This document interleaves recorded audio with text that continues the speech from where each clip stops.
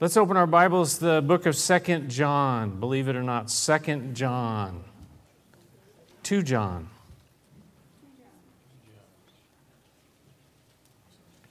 Can we get, there we go. Last time we talked about the power of hope, a little review because it's just such a wonderful thing that we have, this hope, this expectation of what God is going to do. And I was thinking today too, one of the things about this expectation is that God is going to work all things together for good. And today is 8/28, right? Yep. Isn't today 8/28? Yep. Okay, just see if you're listening here.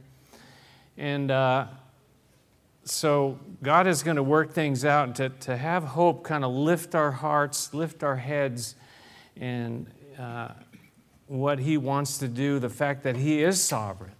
We sang about that today. That's even a sovereign choice that Chris came up with that song to kind of go with what we're going to talk about today. In Psalm 62, he says, "Find rest, O my soul, in God alone. My hope or my expectation comes from Him." That's where our hope is. It's in Him. You know, His promises. He promises to provide, to be with us in the trouble that we face in this life. It's His promise. That's where our hope is. Our expectation is hope, a very powerful, powerful thing. He promises to save those who trust in Him.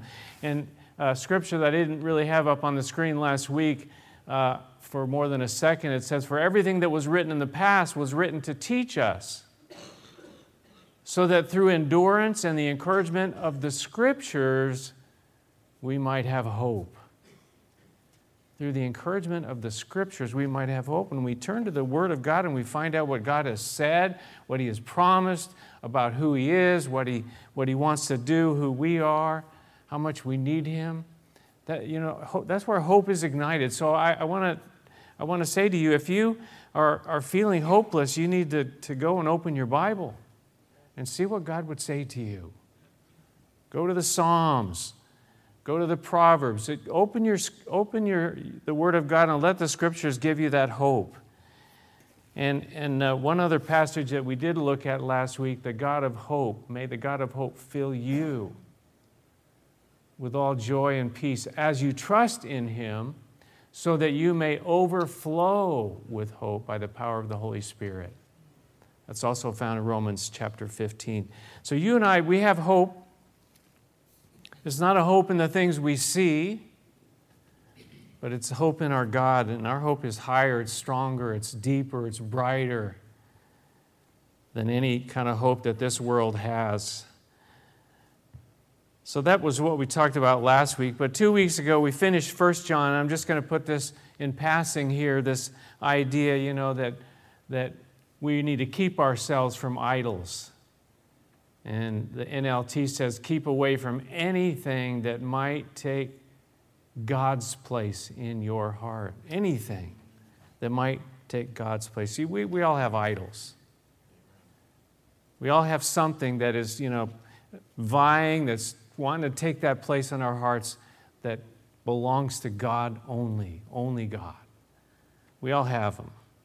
But we need to make a conscious effort in the choices that we make, that God would be number one, always.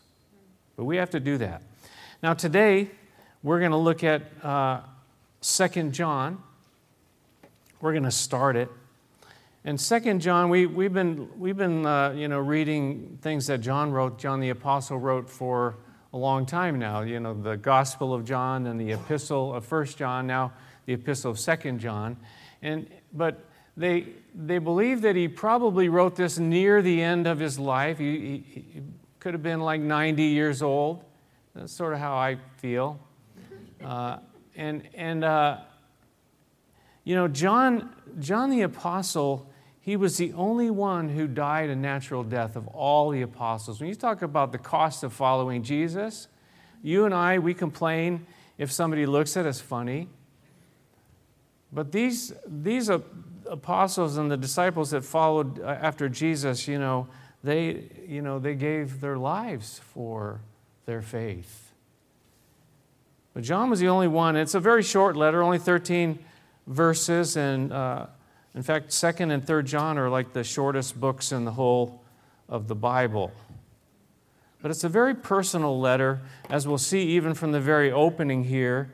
And but let me ask you, one of the key points, really the two key points in this letter are truth and love. But I want to ask the question, have any of you ever been sworn in as a witness in a courtroom? Anybody here? A couple of you? Why were you there again? No. You know, I've never had to go up on a witness stand, but they put you on the witness stand, right? What do they say to you? They say, you know, do you swear to tell the truth, the whole truth, nothing but the truth? So help you God. And they would put your, your other hand on a Bible, right? That's what they used to do. That's what they used to do.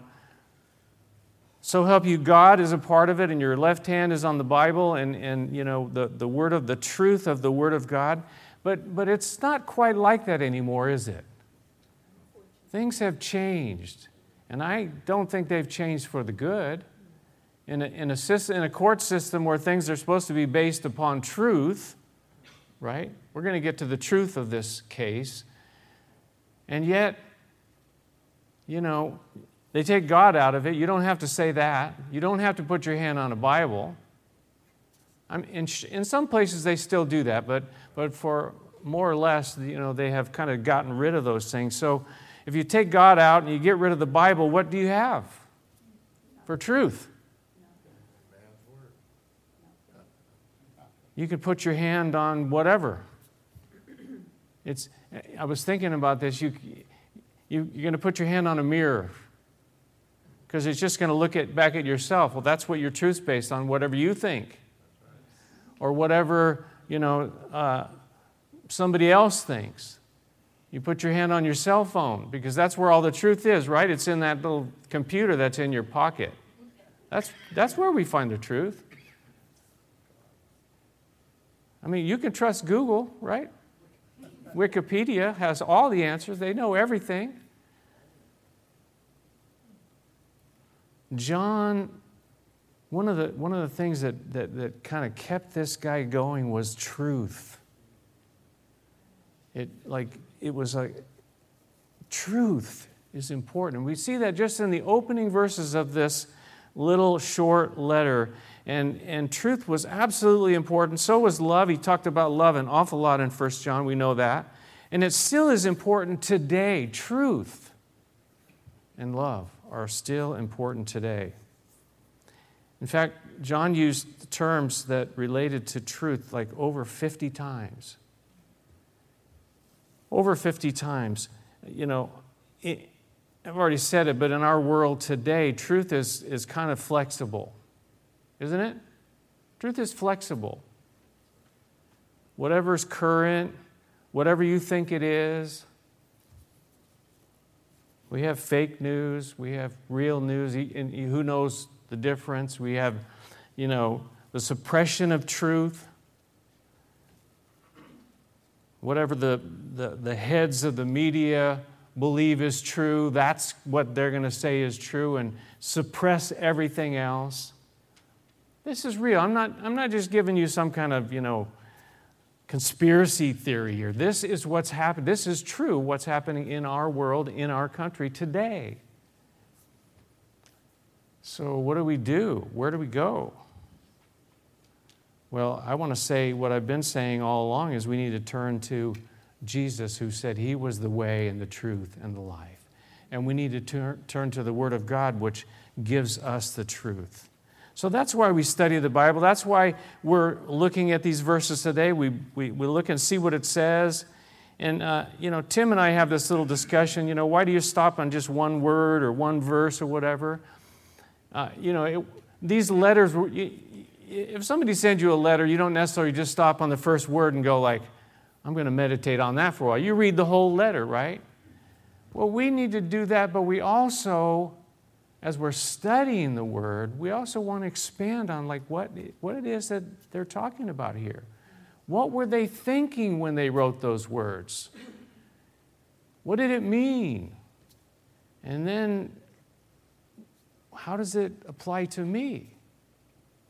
That's the final question in that process. Well, how does it apply to me? How does it affect my life? How does it affect our church? How does it affect what's going on in our world today? So let's read, we're just going to read the first 3 verses. We're going to look at the first 2 verses, but let's read the first 3 verses in 2 John. John says, the elder, it's like writing a letter, and you start with who it is. That's the way they would do it. To the chosen lady and her children, whom I love in the truth. And not I only, but also all who know the truth. Because of the truth, which lives in us and will be with us forever. Grace, mercy, and peace from God the Father and from Jesus Christ, the Father's Son, who will be with us in truth and love. You see that emphasis even just there, what keeps coming out again and again, this idea of the truth. Now, let's go back to the beginning here. He starts off and he says the elder. And really this term elder is used in 2 different ways. Number one, somebody who's older. I'm an elder because I'm old now. I'm not 90. Some of you think, oh yeah, he looks 90. No, I'm not 90 yet. The second way it's used in the New Testament, really, and somewhat in the Old Testament as well, is a rank or office, a place, a position, especially those who watched over a church. Now, it's true, isn't it, that both of these were true of John. He was older, but he also was an elder in the church in Ephesus. He was a pastor, he was an overseer. We see these terms in the New Testament. They're kind of interchangeable, elder, overseer, and the function of a pastor is also interchangeable. Someone who's older, physically, they do have wisdom and they do have experience that comes with age. And John he had seen and heard an awful lot. Being the last one of the apostles to be alive, it's like that. That's like there's something that this guy knows, and we've talked about this before. How his whole message was based on love. Love one another, he would say.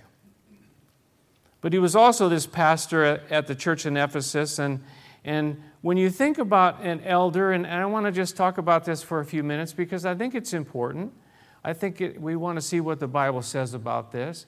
We don't hear, and every church is different, we don't necessarily make a huge deal out of labels and titles. Though they're not wrong, but we don't, pass out little name badges and have the, what you are there and everything. And some people are comfortable with that. Other people, they want to know, like, what exactly, I want to know when I walk in the door, what's what. But just so you know, here in this church, we have elders. We have official elders, and I think we also have unofficial elders that function.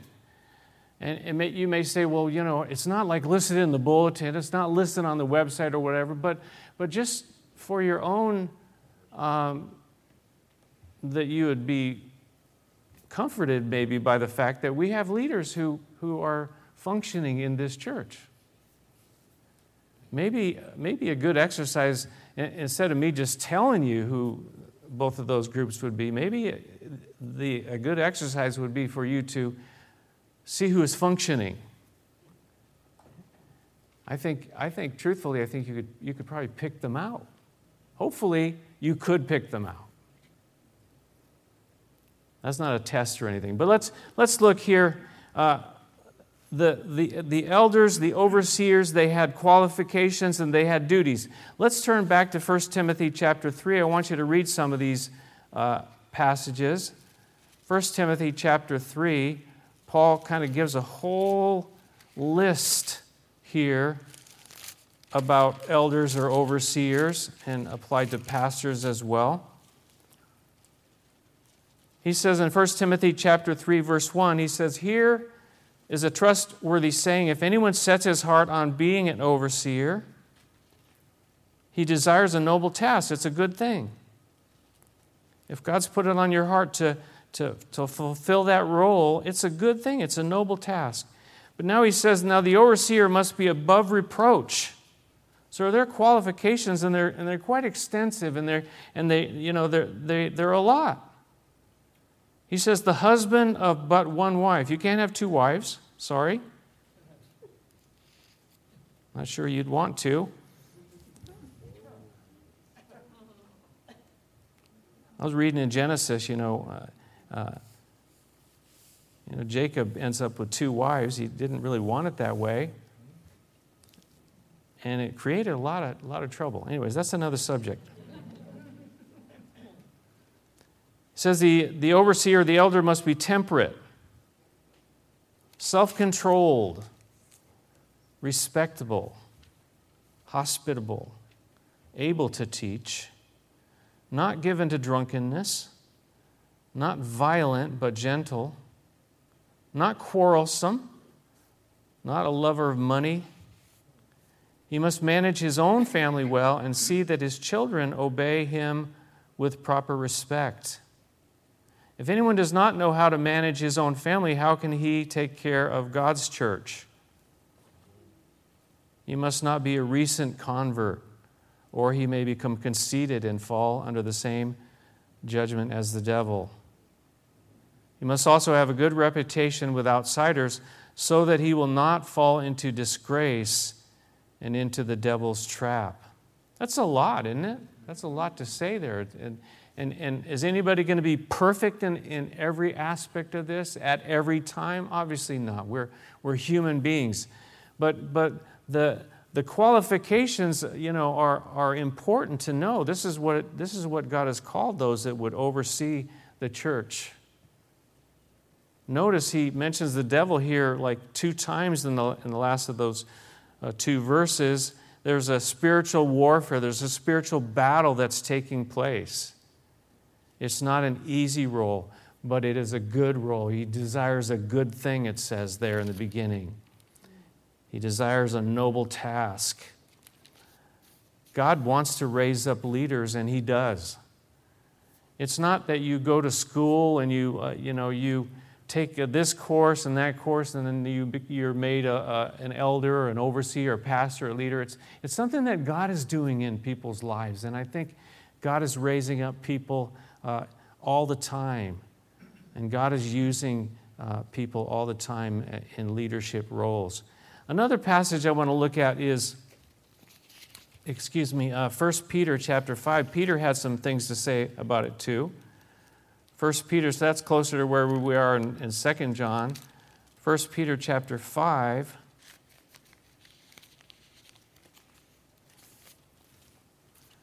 Starting in verse 1 and 2, it says, "To the elders among you, I appeal as a fellow elder." So Peter looked at himself in that role as well. He says, "A witness of Christ's sufferings, and one who also will share in the glory to be revealed." And now he kind of gives some of the duties, but also how to fulfill the role. He says, "Be shepherd." That's the word for pastor. "Be shepherds of God's flock that is under your care, serving as overseers." So we see in those first 2 verses the 3 terms, elder, shepherd, and overseer. They're kind of all working together interchangeably. But notice he says, not because you must, but because you are willing. You have a heart for it, as God wants you to be. Not greedy for money. He talked about that in 1 Timothy chapter 3 as well. Are you in this for the money? Is that what you're all about? And believe me, there are churches and there are leaders who that's really what they're all about. And that's a very sad situation. He says, not greedy for money, but eager to serve. It's a servant role. It's not that you are high up above everybody else. You've got this role. You're a pastor, you're an elder, you're an overseer, and now, we're all going to just, look up to you all the time. No. A leader in this role is called to be a servant. He says, not lording it over those entrusted to you, but being examples. Being examples to the flock. And when the chief shepherd appears, you will receive the crown of glory that will never fade away. Examples, being an example to the flock. One more passage about this in Acts chapter 20. In Acts chapter 20.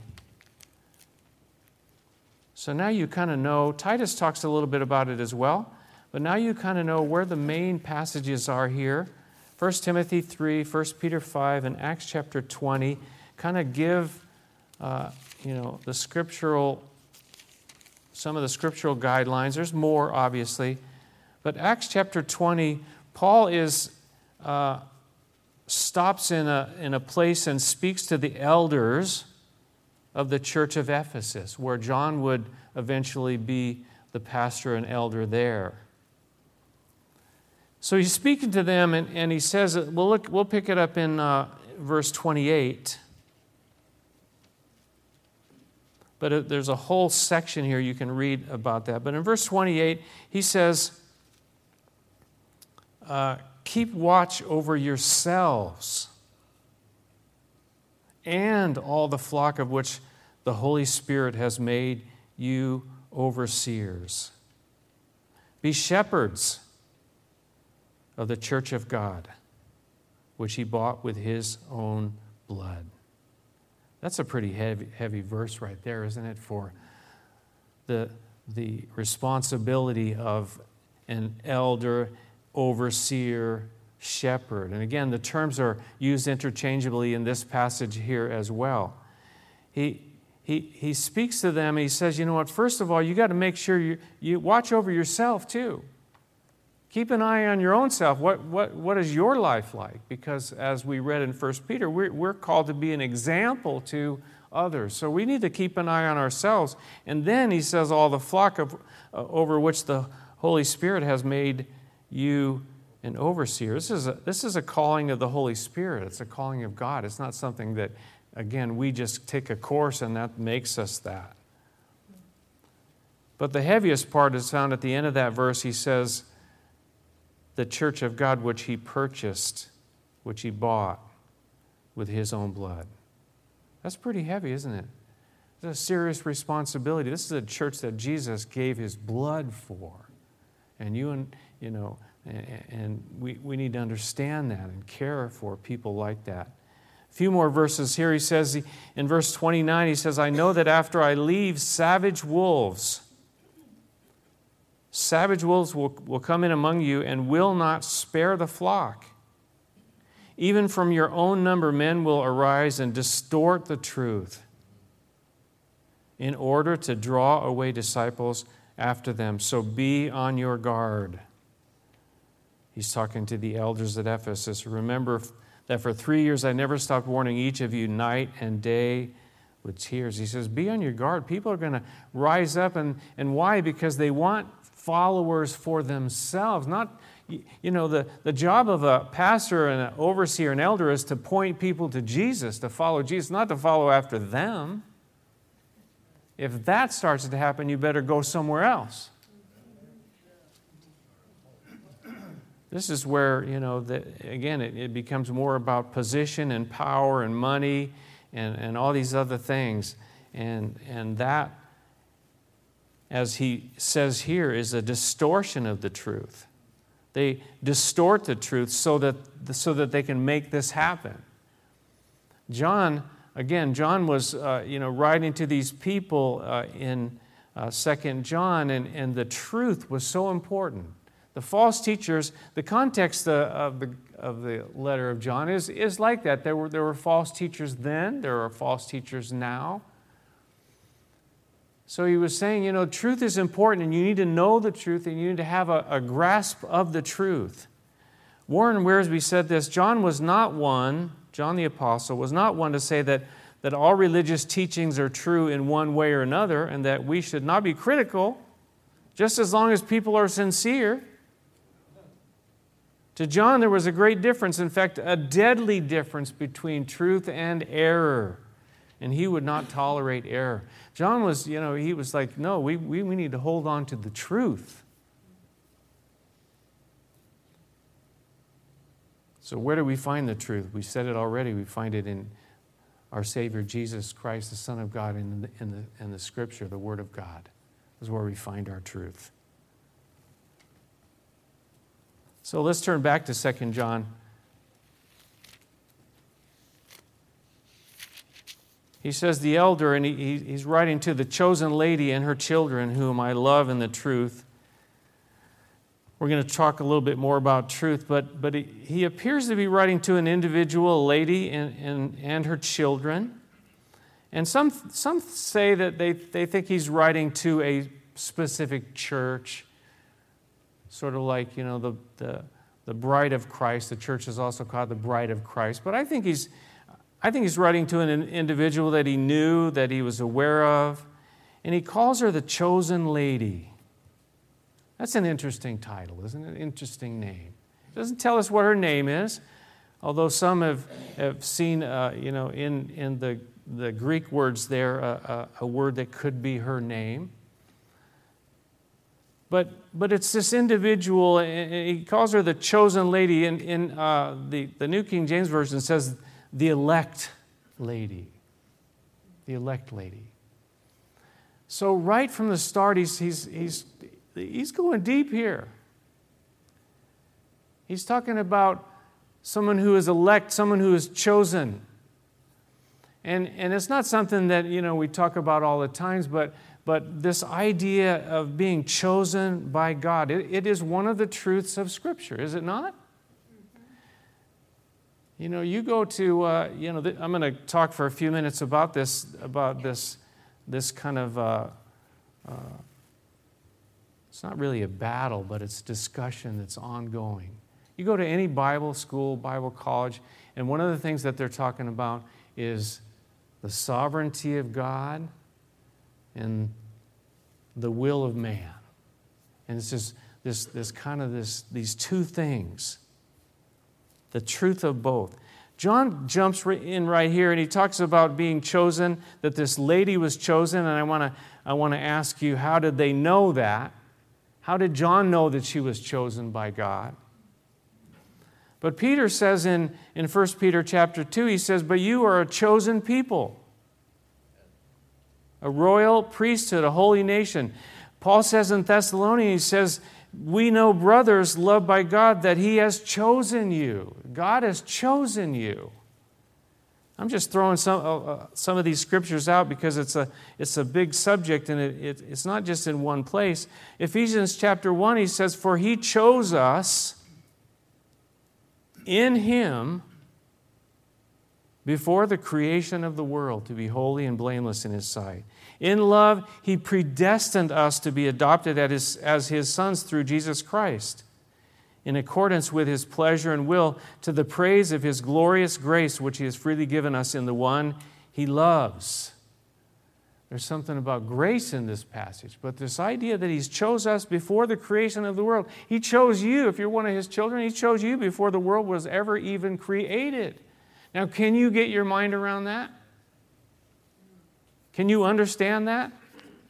Well, maybe you better come up and take over here, because this idea of foreknowledge, in fact, in Peter, he says that he talks about God's elect in 1 Peter chapter 1. He says, chosen according to the foreknowledge of God the Father, through the sanctifying work of the Spirit for obedience to Jesus Christ. This idea of foreknowledge, do you know what's going to happen tomorrow? Can we really do we really understand or comprehend what foreknowledge is? That God knows what's going to happen. God knew before the world was ever created who would live on the earth. He knew every person. chosen before the creation, the foundation of the world. This is the truth, one of the truths of what God's Word talks about over and over again. But I want you to turn with me to 2 Thessalonians chapter 2 for a minute, because I want you to see something about this. And I know some of you are going to come and talk to me about this afterwards. That's okay. I'll be tired by then and I won't have anything to say. 2 Thessalonians chapter 2 and verse 13. Paul says, "But we ought always to thank God for you, brothers loved by the Lord. Because from the beginning God chose you to be saved through the sanctifying work of the Spirit and through belief in the truth." I don't know if you see that both things are there. The sovereign hand of God, the sovereignty of God, and the free will of man, they're both in the Scripture. In fact, in this verse, we see them both there. That God was working through the sanctifying work of the Holy Spirit, but also through belief in the truth. I've had a lot of discussions through the years with different people about both these subjects, and you know what? For us to try to understand it all and completely, how do these two things work together? I've never talked to anybody that had it all figured out. I talked to people who thought they did and acted like they did, and in the end, it was almost like a pride. But the truth is, God knows what He's doing. He's sovereign, and He always will be sovereign. And He knows what He's doing, and He's going to do it right no matter what, because God is good and right. But on the other side of this coin, if you will, is that God calls us to tell people about Jesus Christ. And God, His Word has it over and over as well, that we're called to believe and trust in Him. We're invited. There's an invitation. Call upon me. Whoever calls on the name of the Lord will be what? Not only certain ones. It says whoever. And the gospel was given out to anybody and everybody.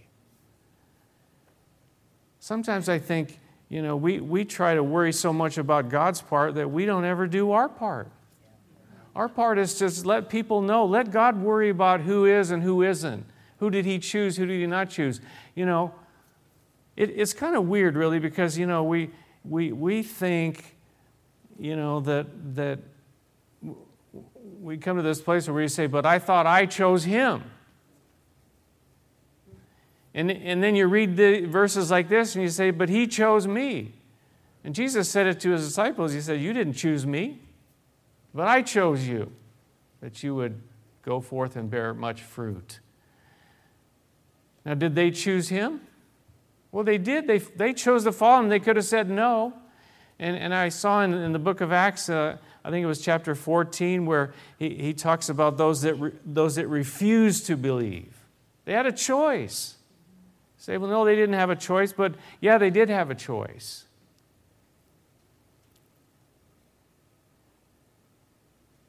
I like Ephesians chapter 2, where he says, that we are saved by what? By grace. Right? But then it says through faith, through believing in Him. But then he says, but even that was a gift. And not of works so that we can't boast, not something we do. You say, well, what should I do? Well, I should just follow Him and believe and trust in Him and give up my heart and life to do whatever He asks me to do. That's what I'm supposed to do. Worry about my part. We're good at worrying about other people's parts, aren't we? Your wife, your husband, you're worried about what they should be doing, and then we don't worry about what I'm supposed to do. God is God. In the end, all the glory goes to Him. In the end, all the glory goes to Him, and you can't say, well, but I did this and I did that. He's going to say, okay, if you want to think like that, go ahead. In the end, all the glory is going to go to Him because He's did a marvelous work. We're not going to sit in heaven and going, but I walked down that aisle, and you're going to go, wow, thank you, God, that I'm here. Thank you, God, that you saved me, that you rescued me, that you did an incredible work. But don't let it stop us from telling other people about Jesus, or say, well, the hyper-Calvinist, over here saying, I don't even need to tell anybody about Jesus because God knows those who are His, and I don't need to have any. No, God says, go out and tell people. Preach the gospel to every creature, He says. Go and make disciples. Go and let people know. That's what He tells us to do.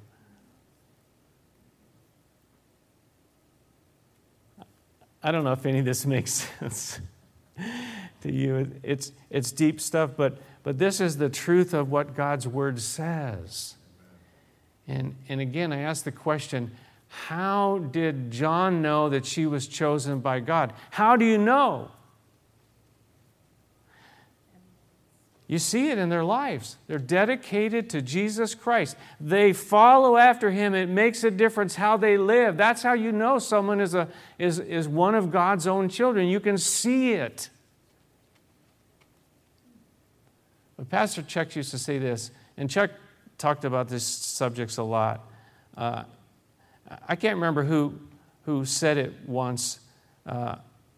You see the pearly gates, and it says on the gate there, whoever calls on the name of the Lord will be saved. And so you call on the name of the Lord, and you believe and trust in Him, and you go through, and then you look back, and up on the gate it says, saved from the foundation, chosen, called, elect from the foundations of the earth. But Chuck used to say, do you want to know if you're chosen? Do you want to know if you're one of God's elect? Trust in Jesus Christ, give Him your whole life, and then you'll know. That's what he said. He simplified it, and Chuck was a brilliant, brilliant teacher. Anyways, let's move on. Let's get to the love and truth part. Back in 2 John, he says, he said, to the chosen lady and her children, whom I love in the truth. And again, this idea of truth. Notice he says, I love in the truth, not in truth. In truth would mean I truly love her, but he says, I love her and her children in the truth. What is truly true, and the truth in this word truth means in reality, in fact, in certainty. This is something that's true. And I think when it all boils down to truth, the truth we need to know most of all is the truth about God, who He is, and the truth about ourselves, truth about humankind, who we are and what we need, and that we need Jesus Christ as our Savior and Lord. But he says that there that I love them. I love them in the truth. There's something that goes on in this idea of truth. There's something that takes place, this truth and this love connected in John's mind. He says, I love her and her children in the truth. All who knew the truth loved her.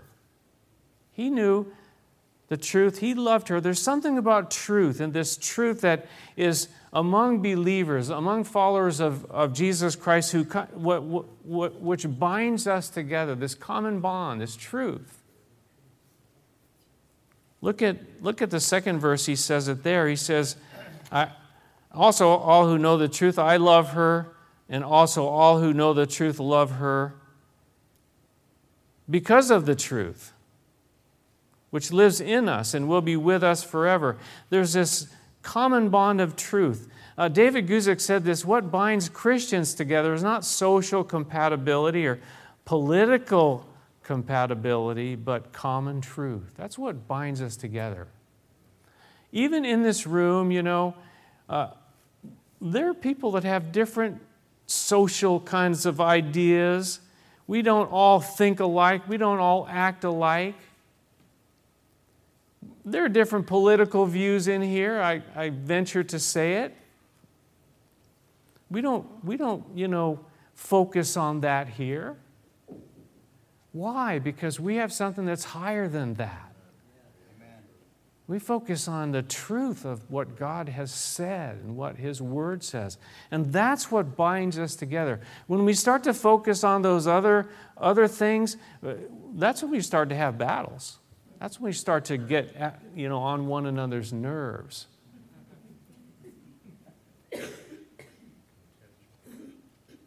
Let me tell you what I believe. No. I can do that, They call it a bully pulpit, and that's just what it is, a bully. I'm going to sit here and tell you what you should believe. No, I'm going to point you to the Word of God, and that is what we should believe, not what I think, not what some politician thinks, not what some social psychologist thinks. It's what God says. That's what we need to gather around. It's like we gather around the table and we break open the bread of the Word of God. Thy Word, we sang it today. I love that. Good choice, Chris. Thy Word is a lamp unto my feet, and He is sovereign over all. It's God's truth that binds hearts together, as someone said. Notice he says here that this truth, it lives in us. It actually lives in us, the truth. Now, how does that happen? By the Holy Spirit. John 14, Jesus said it, the Holy Spirit, the Spirit of truth, He would live within you. But also this idea that the Word of God, we hide the Word of God in our hearts, and the truth lives within us in that way as well. John talked about it in 1 John. He said there were those who were claiming to be without sin. There were those who were claiming to know God, but not obeying Him. He says the truth is not in them. They didn't have the truth in them. Just because you say you have the truth, just because you say you are a believer, but you're not really, holding to what the truth is, you're not obeying the truth. Truth isn't in us.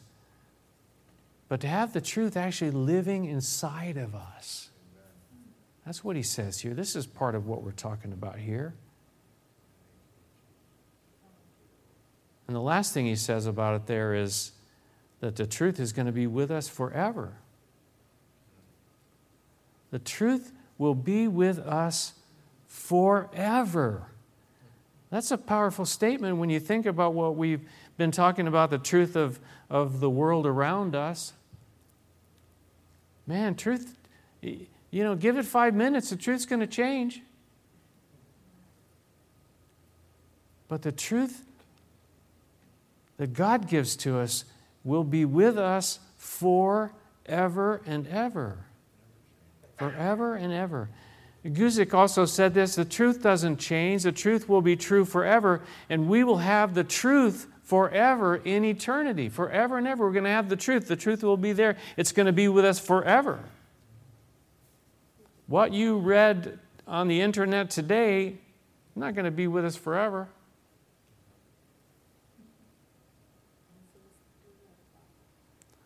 I was looking at, Google News, and I would look at that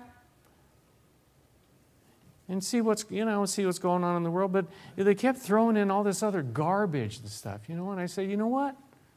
I don't need that.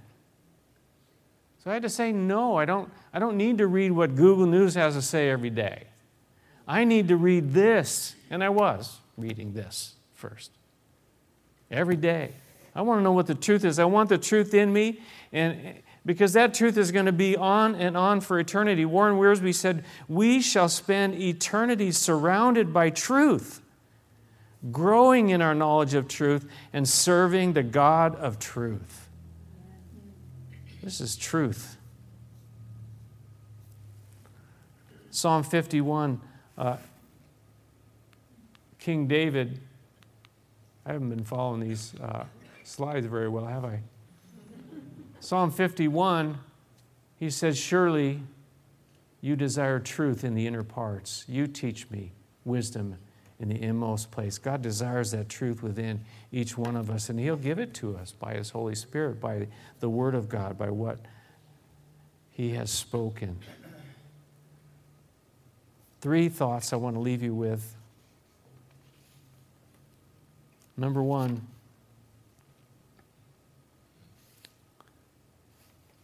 where is it?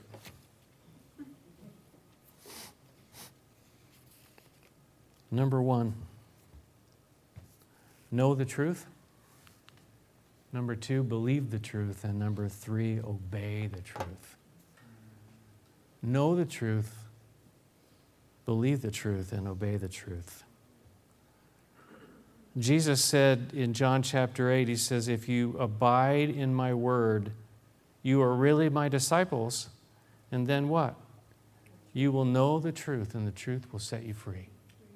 Live in the word. Look what Jesus said, what God has said.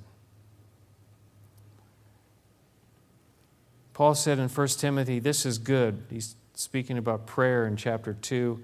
And he says, it pleases God our Savior, who wants all men to be saved and to come to a knowledge of the truth. For there is one God and one mediator between God and man, the man Christ Jesus. This is the truth. But he says he wants all men to be saved and to come to a knowledge of the truth, but not all will be saved. But the gospel found right there is one God and one mediator between God and men, and it's the man Christ Jesus. The separation between God and men is huge, but Jesus Christ came to bridge that gap, and that is what brings us together. That's what reconciles us to God. Know what the truth is. Get into the Word of God. Let God speak to you. Let God show you what the truth is. Secondly, believe the truth. We've already talked about that through belief in the truth. And thirdly, obey it. Peter said in 1 Peter 1, he said, now that you have purified yourselves by obeying the truth, so that you have sincere love for your brothers, love one another deeply from the heart. Obeying the truth, and John talked about it so many, many times, obeying the truth means to love one another. Love one another. Truth and love, they're kind of inseparable. They're connected. He says you purified yourselves by obeying the truth. Know the truth, believe the truth, and obey the truth. One last passage I'll quote from Galatians chapter 5. He connects them as well. He says it's the only thing that counts is faith expressing itself through love. He says, you were running a good race. Who cut in on you and kept you from obeying the truth? All that matters is God's love coming through your life? What stopped you? What broke in on your life? What idol, if I can add that, what idol came into your life and took God's place and took you away from obeying what God has called you and I to do? And like I said, we all have them. Know the truth, believe the truth, and obey the truth. There's a lot in those couple verses, huh? Mm-hmm. There's more, but I had to kind of cut it back. Let's pray together, shall we? Dear Heavenly Father, we thank you for your word. We thank you for the truth that you've given to us. Some of it is so deep that we have trouble comprehending. We don't know how it all fits together. But one day, as Wearsby said, we'll be there and we'll be learning and growing in our knowledge of the truth. And when we stand before you and we see you face to face, it'll all make sense. All the pieces will fit together.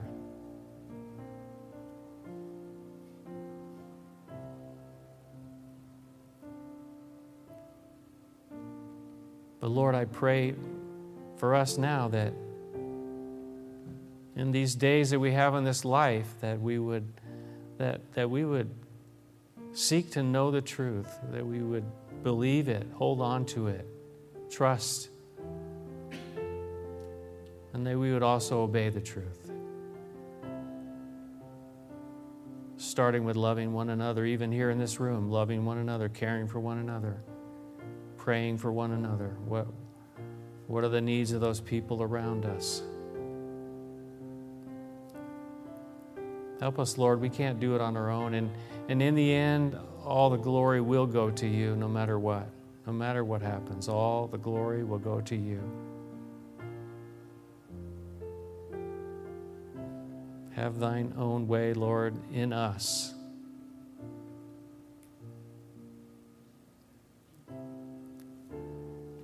Father, I pray too for this morning for anyone maybe who has never surrendered, never given their hearts and lives to Jesus. Maybe you're wondering, am I one of his or not? I want to be, and you can open your heart right now and ask him in and say, Jesus, I believe in you. I believe you died on the cross for my sin. I believe you were buried and rose from the dead, and I receive you. Well, the truth of God's word says to all who received and believed, he gave the right to become children of God, the power to become children of God. And that's for you.